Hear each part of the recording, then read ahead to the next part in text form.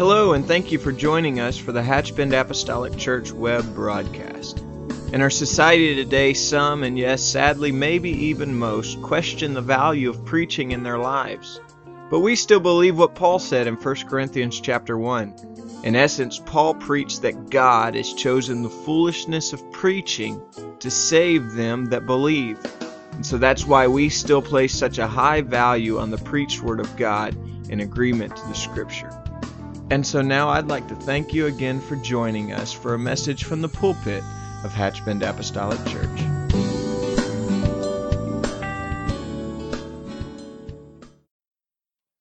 the Lord, everyone. Let's read the verse that is the key verse. It's Ezra 3:6, and it just says, from the first day of the 7th month began they to offer burnt offerings unto the Lord, but the foundation of the temple was not yet laid. You may be seated. The title is Restoring Worship, and what it is going to be referring to today is God had basically is disciplined Israel. The reason that they was disciplined was because pure and simple idolatry. And you know, there's a song that I have listened to, and there's a phrase in the song. It is like God is asking humanity, why do you keep acting as if I am not enough?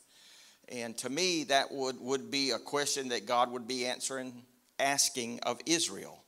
And Israel kept looking so-called to other gods, and God was basically tired of it. So through the prophet Jeremiah, he just tells them, it's over. You're going into captivity for 70 years. 70 years. After 70 years is accomplished, I will bring you back.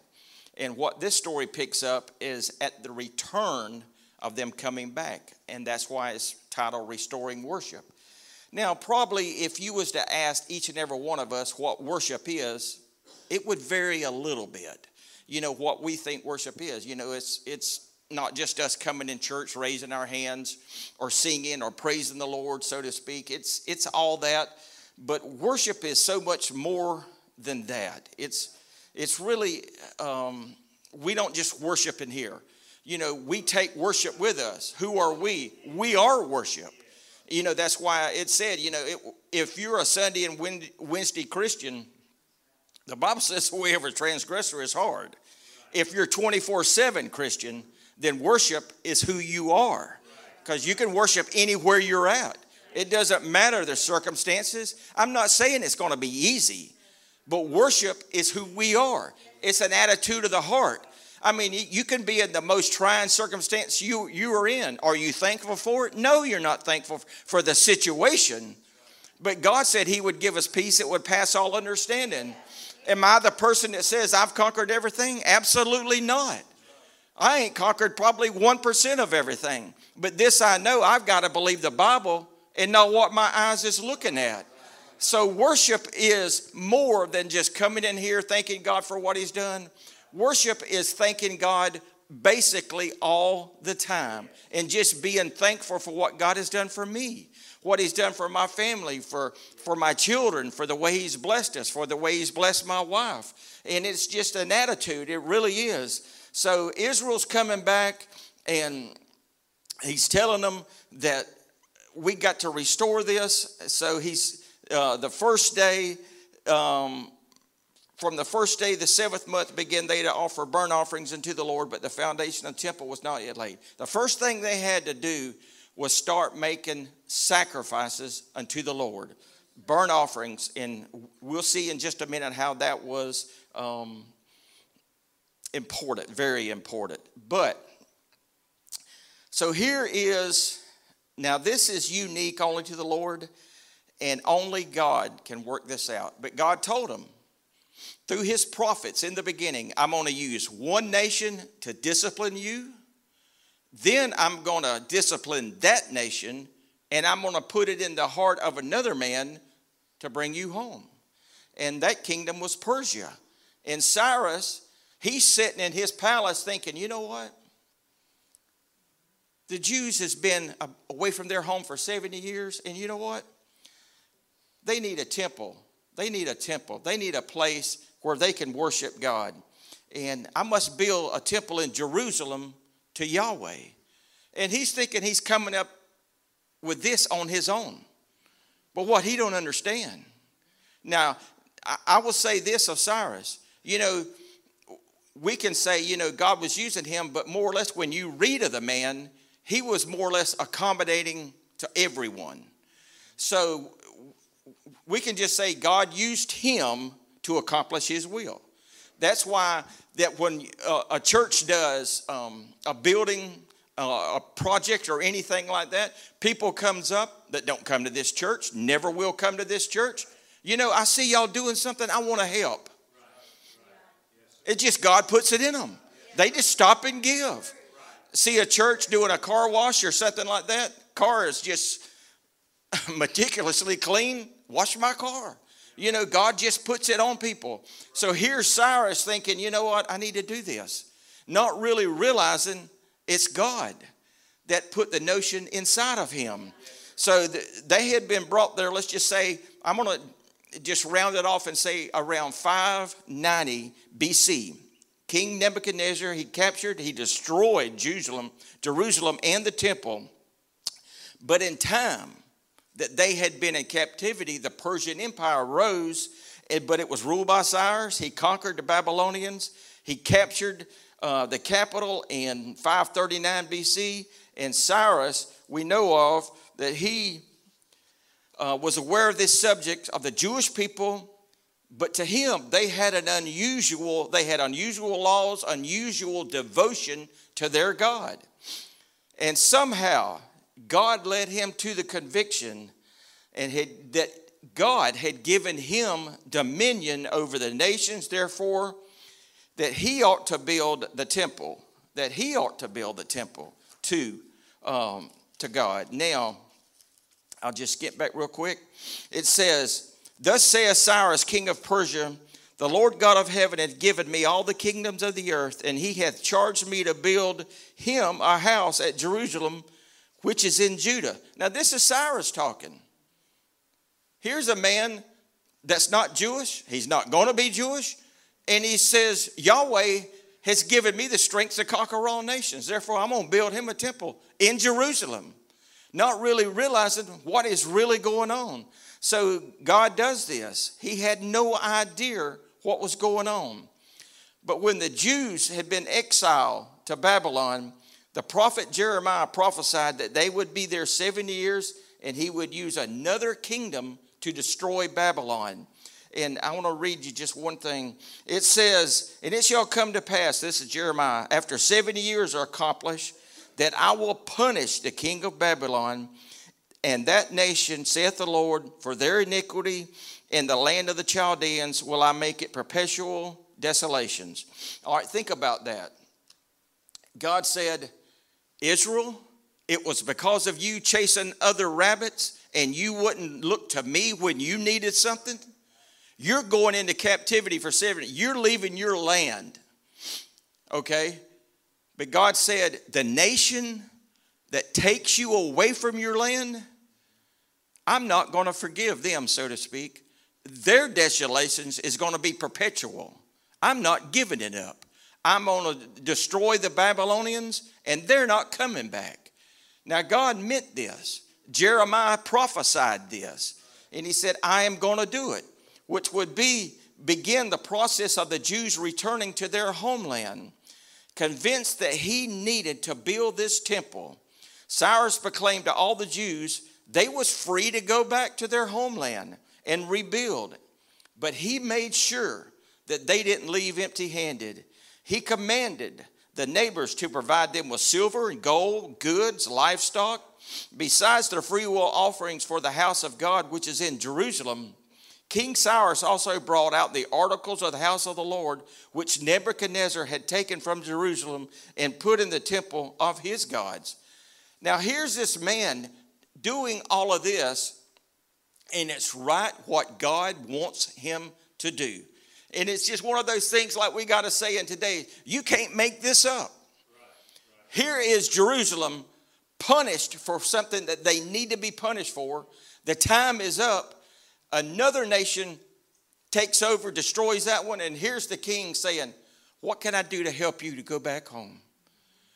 Let me command the people to give you money to get home. Oh, you're building a temple? Let's give you treasures. Oh, that which was stole from you out of the temple, you know what? It's still here. I'm going to make sure you have it when you go home. You can't make it up. God is leading him. You can say all about the kings, all about the government. You can do it, say, man, what's going to happen?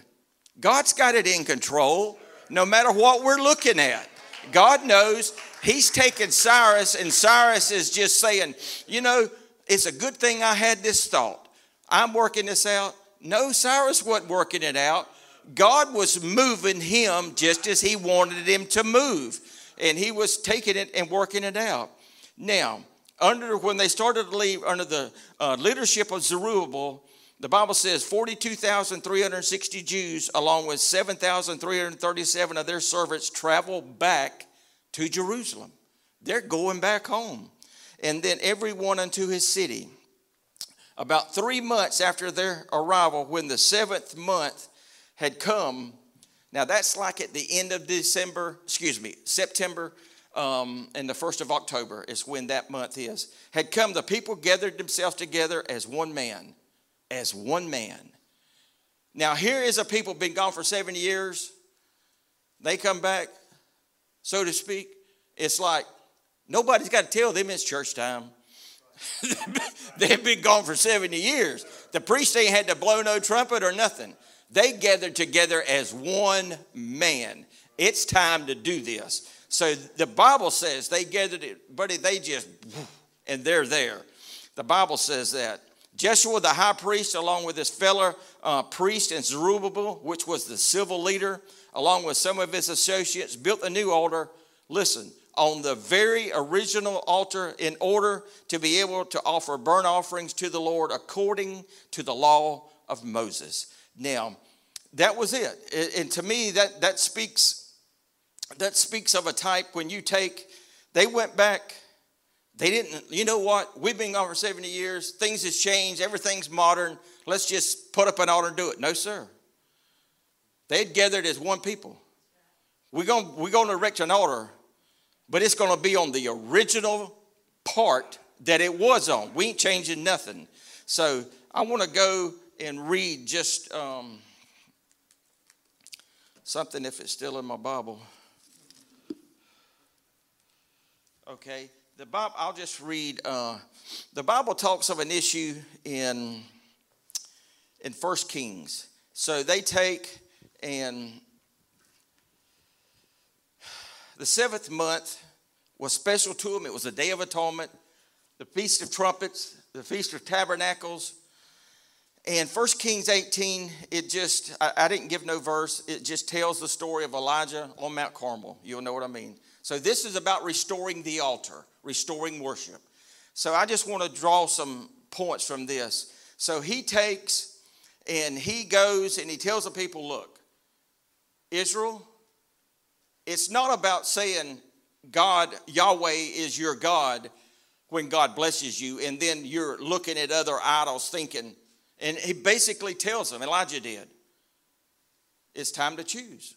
So he tells, gather me all the prophets of the groves, you gather me, and let's just have it out. So they do. They go there. So they take, and he's going to have a meeting with them. So they came, and he just tells them, you go first. So I know you know this story. But what they done, they just went, they just have a time. And Elijah basically, I don't know if you would say he made fun of them, but he didn't hold his tongue. I mean, he just kept making pot shots at them. And he just kept on. But the Bible says in 1836, and it came to pass at the time of the offering of the evening sacrifice. I'm going to stop there. And it came to pass at the time of the offering of the evening sacrifice. Now, this is when Elijah met with him. What's unique about that? I know you've heard of the king Jeroboam. He's all in 1 Kings. But what makes this unique is about 50 years before this, wicked King Jeroboam has disassociated Israel with this offering, with the offerings. He says, you don't have to go to Jerusalem. Just offer where you want. Go to the groves. You don't have to go to Jerusalem. No. So he put up the high places. The Bible says he took anybody. You want to be a priest? Here's your license. You're a priest. So Jeroboam had changed this. But the man of God hadn't forgot. That's why I believe he let the people go. That the ones he let them go, they cut themselves, they offered to their God. Elijah just made fun of them and said, hey, he's on a trip. You're not screaming loud enough. All the way, and the Bible says, to the time of the evening sacrifice. Elijah hadn't forgot. The king, now this was the king of the 10 northern tribes. He may have said, you don't have to do this, but Elijah still knew God was God. So that's when he takes Elijah. He went and does this. Now, he offers this. We, I believe, could all agree that the prophets of Baal, they had passion, commitment, sincerity, devotion. But the one thing they did not have is the God that answers by fire. That's the one thing they didn't have. And just so, but they took, and now I want to go back to, I want to go back to where I'm going to read back in Ezra. Let's go to 3. First verse. And when the 7th month was come, and the children of Israel were in the cities, and the people gathered themselves together as one man, then stood up Jeshua the son of Zodiac and his brethren the priest, and Zerubbabel the son of Shealtiel and his brethren, and built the altar of God of Israel to offer burnt offerings thereon, as it is written in the law of Moses, the man of God. Verse 3, and they set the altar upon its basis, for fear was upon them because of the people of those countries, and they offered burnt offerings thereon unto the Lord, even burnt offerings morning and evening.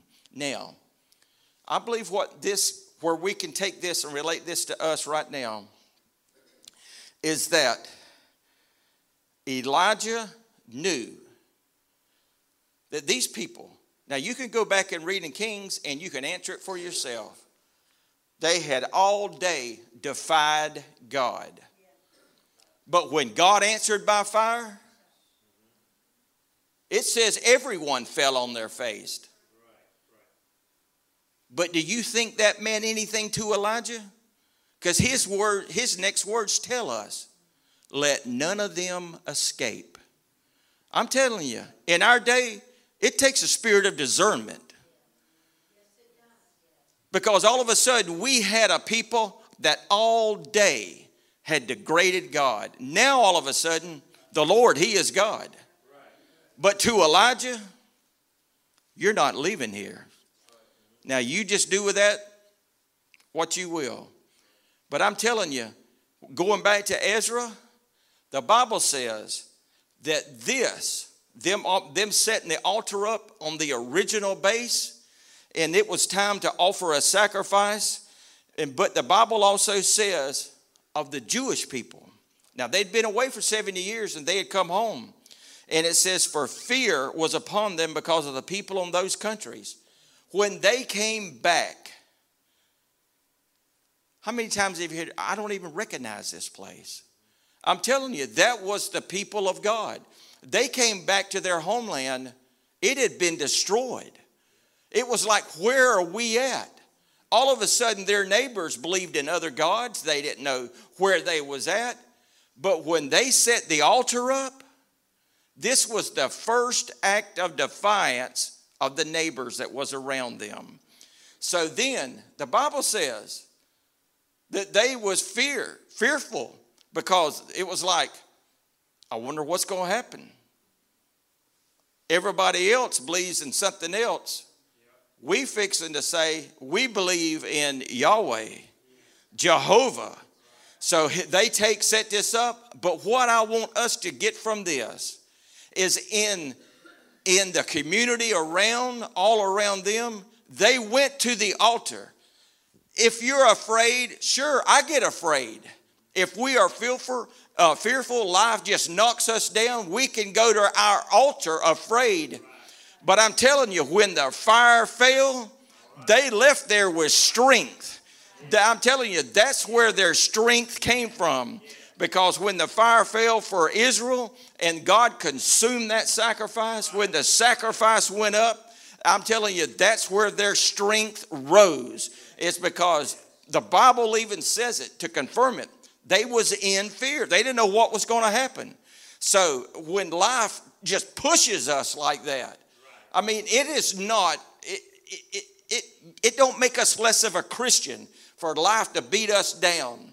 But we don't have to stay that way. Now, I admit, some things you just don't get over with in a day. But I'm telling you, God is where he will meet us at the point of an altar. And this is not the only altar. It's just like worship. Altar is where you make it. God is with us. The Bible, in the 4th chapter of John, he told the lady, he said, God is seeking those that worship him in spirit and in truth. Remember how that's placed. It's not seeking those that worship him in truth and in spirit. No, you need the Holy Ghost. The Holy Ghost to guide you in the truth. That has to be done right. You need the Spirit of God, because the Spirit of God will lead and guide us into all truth. So God is looking for that. So when I feel overwhelmed, make me an altar, because God will see that that's where I will receive strength. And that's where Israel gained their strength, was at the altar. And the Bible says that's where they started, because that's where they met. And that's why it had to be done first before any of the building was erected. That's why the original spot, you couldn't change it. No, I mean, that is important. You could not change it. It had to be done on the right spot. So they do it. And these two sacrifices, the importance of it, these two sacrifices, it was a first act of worship. It was restoring the burnt offering. Morning and evening, these two sacrifices was offered for all the members of the community, and rather than just for a single individual. These sacrifices were fundamental to the Jewish people maintaining their covenant relationship with God. This was a different dispensation, but it was for all of the people. That's why it was such a morale booster, per se, when it come to Israel, when they seen God consume the sacrifice. Because this wasn't for just the priests. This was for all of Israel. And the Bible says they had gathered as one man. So it was like everyone got a shot of B12 spiritually. When they came there, God encouraged them and strengthened them. So it didn't matter what was going on around them. God had just strengthened them and gave them what they needed. In the law of Moses, the burnt offerings was meant for a covering of people's sin and turning away wrath from them. So this was restoring worship to God's people. And they did that. This was a reminder that what God had done for them and their holy covenant that God had with them. They celebrated the feast, particularly in the seventh month. During that month, they was commanded to observe the Feast of Trumpets, Day of Atonement, Feast of Tabernacles, or Boost. It seemed appropriate, therefore, that during this sacred month, they restored daily burnt offerings also. They began with the Feast of Tabernacles. It was joyful of a yearly process on their feast. They would begin to offer all the regular burnt offerings, the new moon sacrifices, all the other appointed feasts. They also began to offer free will offerings to the Lord. Now, they began to do this. They did it with a joyful celebration. So they take beginning on the 15th day of the month, God commanded them to rejoice for him for 7 days. 7 days it was written. It said Moses had written this: you shall take on the first day of the fruit of the splendid trees, branches, palm trees, and boughs of leafy trees and willows of the brook, and you shall rejoice before the Lord your God 7 days. And while rejoicing, waving of the fruit and the branches before the Lord 7 days, because God had delivered them from Egypt's slavery was the reason. It was a week-long reminder to them what God had done. Don't forget what God had done. Now, worship had to be restored before the building was done, and we see that. Now, it occurred to rebuild the temple, and they began to offer burnt offerings to the Lord. Upon arriving in Judah and Jerusalem, the Jews had begun a great deal. They had a lot to do. I mean, their home had been, Nebuchadnezzar, he had destroyed the place. That's why when they came back, I just can't imagine what it'd be like. I mean, they was devastated. They first took to their basic needs after the altar, building homes, getting done what they needed so they could simply survive. But once their basic needs was met, fully restoring their worship and relationship with God was a priority for them to do. No doubt they prayed, sang songs of Zion, took care of their basic needs, and freed from this, they built the altar we see. The Israelites shows us that we can and should make a priority of work. Now, our world, the flesh, and the devil will constantly work to distract us from our worship and making other things seem more necessary and certainly more desirable, but nothing can take the place of worship. And it's just life. I'm telling you, it has been said so many times before, but I'm going to say it again. Of so many things that's supposed to be invented to help us in our life. I mean, and just take this from a guy that don't even like to use a phone. It is amazing to pass people just a few feet from you that's not even looking at you when they pass. And you think, don't you even care? You know, and I know that sounds self-serving for me, but we have all these inventions and stuff that's supposed to help our lives, speed up our lives, so to speak, and we find that we just don't have enough time. There's not enough. But I'm telling you, I love time, the concept of time. Time hadn't changed. They're still the same 24 hours that they was when God created it. We are just overwhelmed.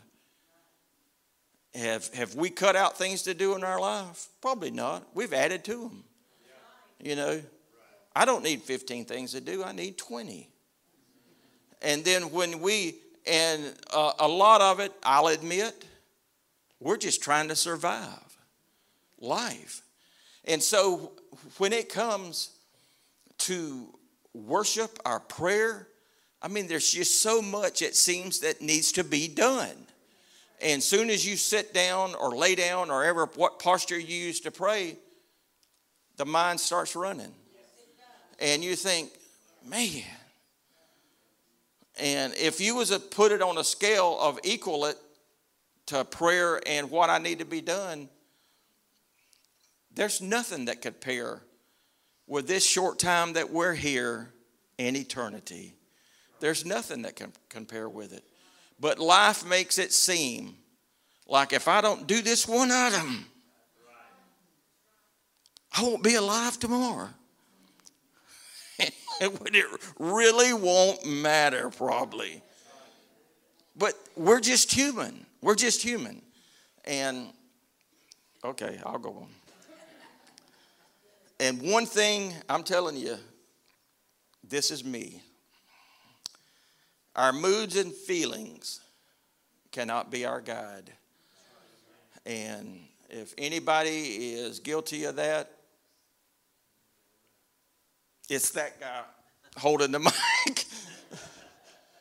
But I guess, I don't know, maybe there's a little bit of that in us all. I don't know. But can be doing so good and something happens, and if you drive in traffic, you know what I mean?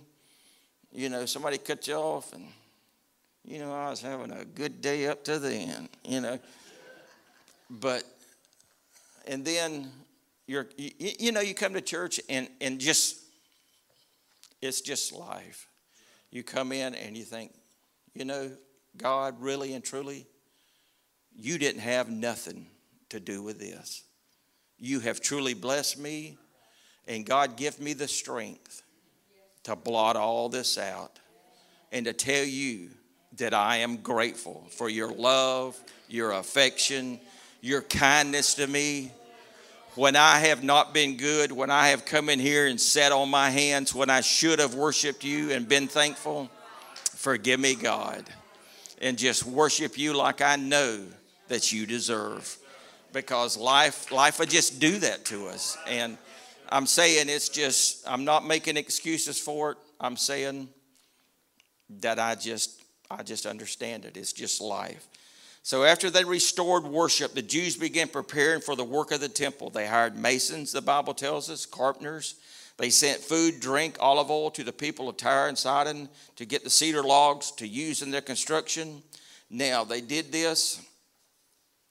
They was ready to build the temple. In the second month of the second year, they had arrived back in Jerusalem. Work began on the temple under the supervision of the Levites.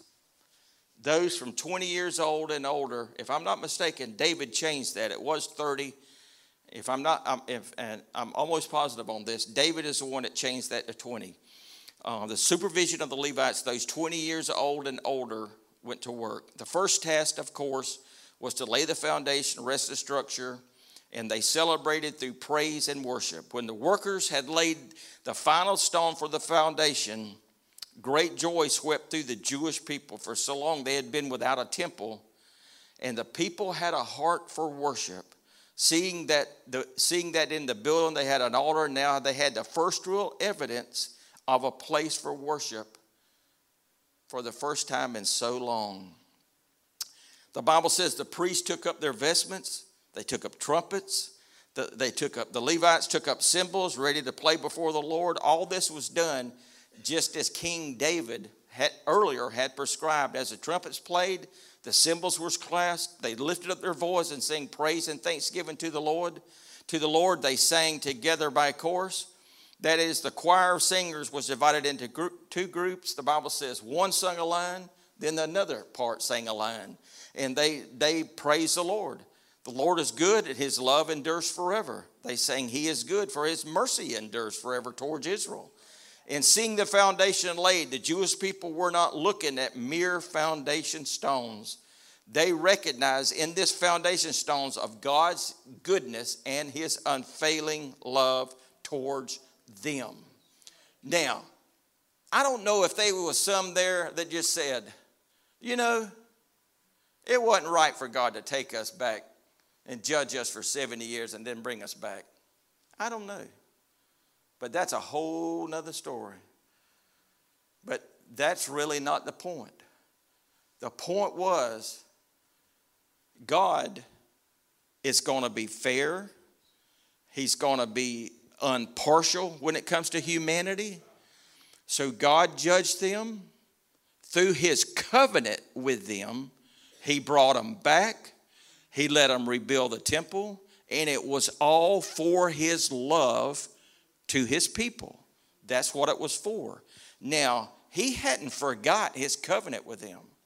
Some may feel when you read situations like this, and you know, we have people that blast Christians today. If you say you serve a loving God, then why is there so much suffering in the world? Why? And you try to tell them, God gave us a free will. There is a thing called sin that just multiplies and multiplies and multiplies and multiplies. But they don't want to hear that.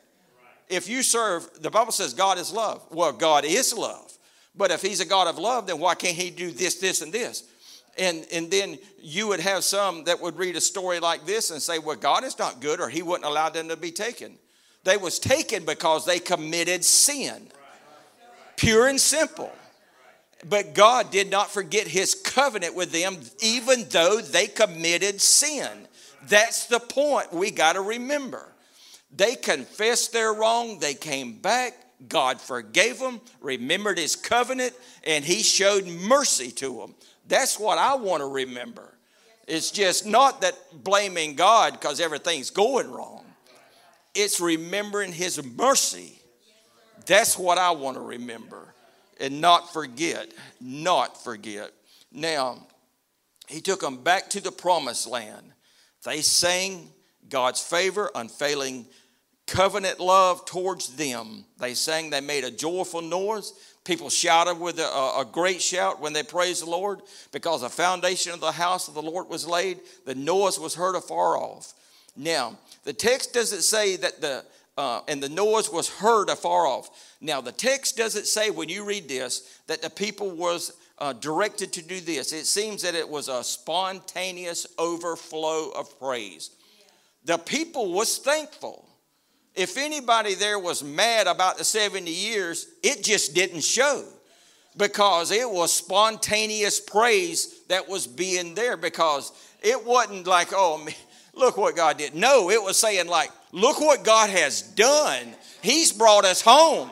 We didn't even recognize the place. We looked around us at all these other gods, and we set up an altar according to the law of Moses. And next thing we see, the fire of God fell and consumed the sacrifices. Then we knew God was on our side again. That's how we knew. We saw it with our eyes. So that's what they was thankful for. God, the people, they gathered there. They heard the trumpets, the clashing cymbals, and the people singing. And their hearts was filled with gratitude for God's grace toward them. And it was just not the religious leaders. It was the people gathered together that worshiped the Lord and was thankful for what God was doing. Now, when it comes to us, we should be thankful, and we are thankful of just what God has done for us. We should make our life a house of worship, literally our house, a house of worship. And then I want to end with this. If you will go... I just want to, the last two verses in Ezra 3.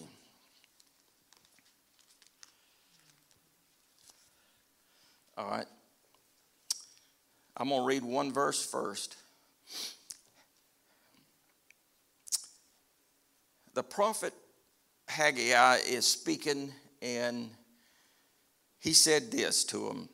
The glory of this latter house shall be greater than the former, saith the Lord of hosts. And in this place I will give peace, saith the Lord of hosts. Now he's speaking to Israel concerning this, the house that they're building.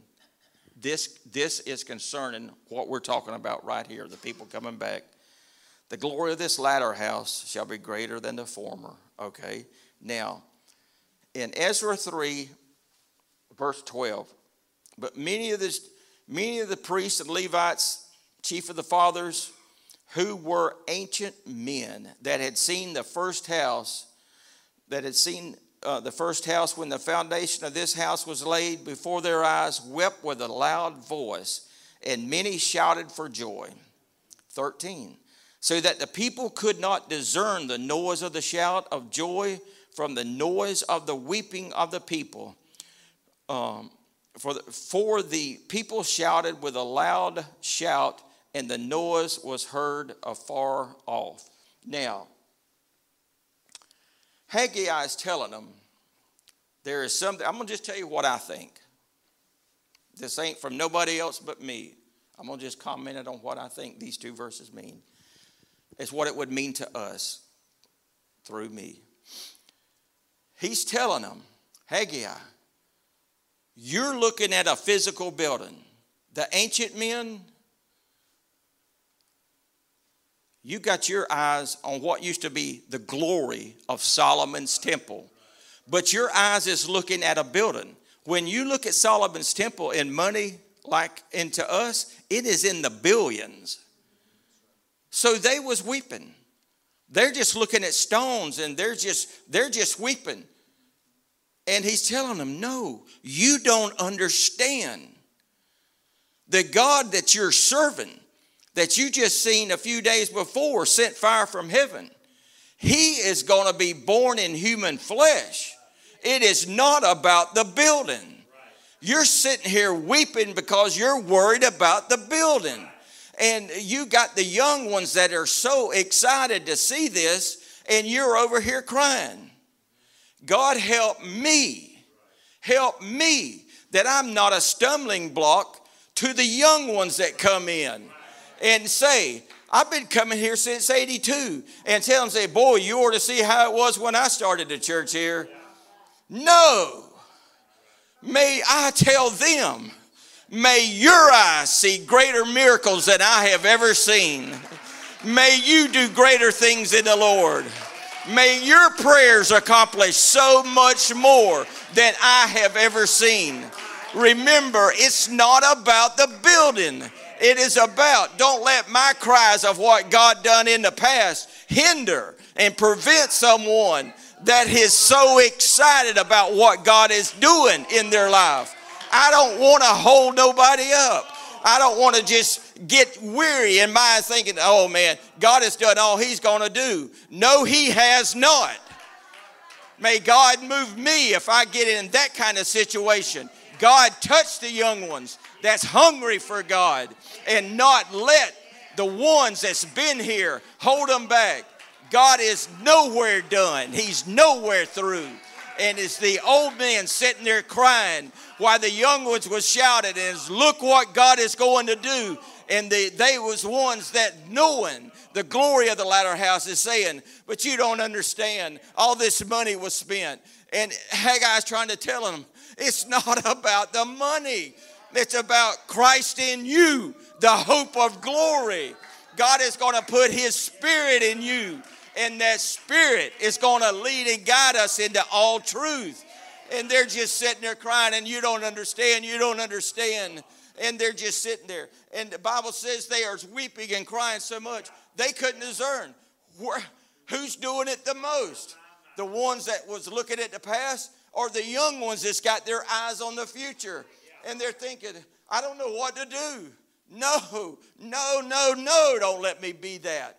Let me always tell them, may God use you greater, more. May you do more. May you do forever more. Don't look at me as no kind of benchmark. Look at yourself as what God will endlessly do in your life.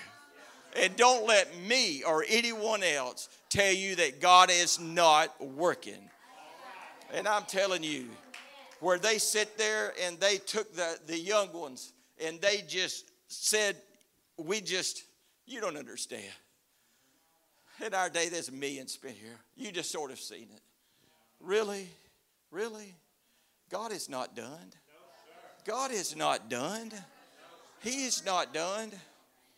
Whenever I try to say, I just box. And there could be someone that has such a heart for God. God, I want to see more. And I'm saying, if I get sorry and my attitude to think, I'm just wore out, I'm just tired. I'm tired of coming to church. If I ever get in that kind of attitude and then somebody's just thrilled and I say, yeah. I just box them in is all I've done. God, don't never let me do that. Let me encourage them. Be a strength to them. And say, you chase that dream.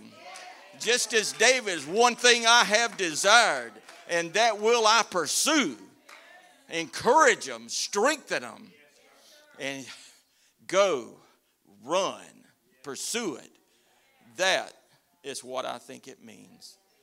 They was restoring worship. And I don't know, they came back, the people gathered as one. And there at the end of Ezra 3, my prayer was that the young shouted them down. I'm telling you of the goodness that God. I'm not In a few days, I'll be 65. So if you think I'm knocking the old, I'm in the boat with them. So don't look at that this way. Please don't look at that this way. What I'm saying, my true prayer to God would be, let me be an encouragement to the ones that has such a hunger for God. Let me be an encouragement. Let's stand.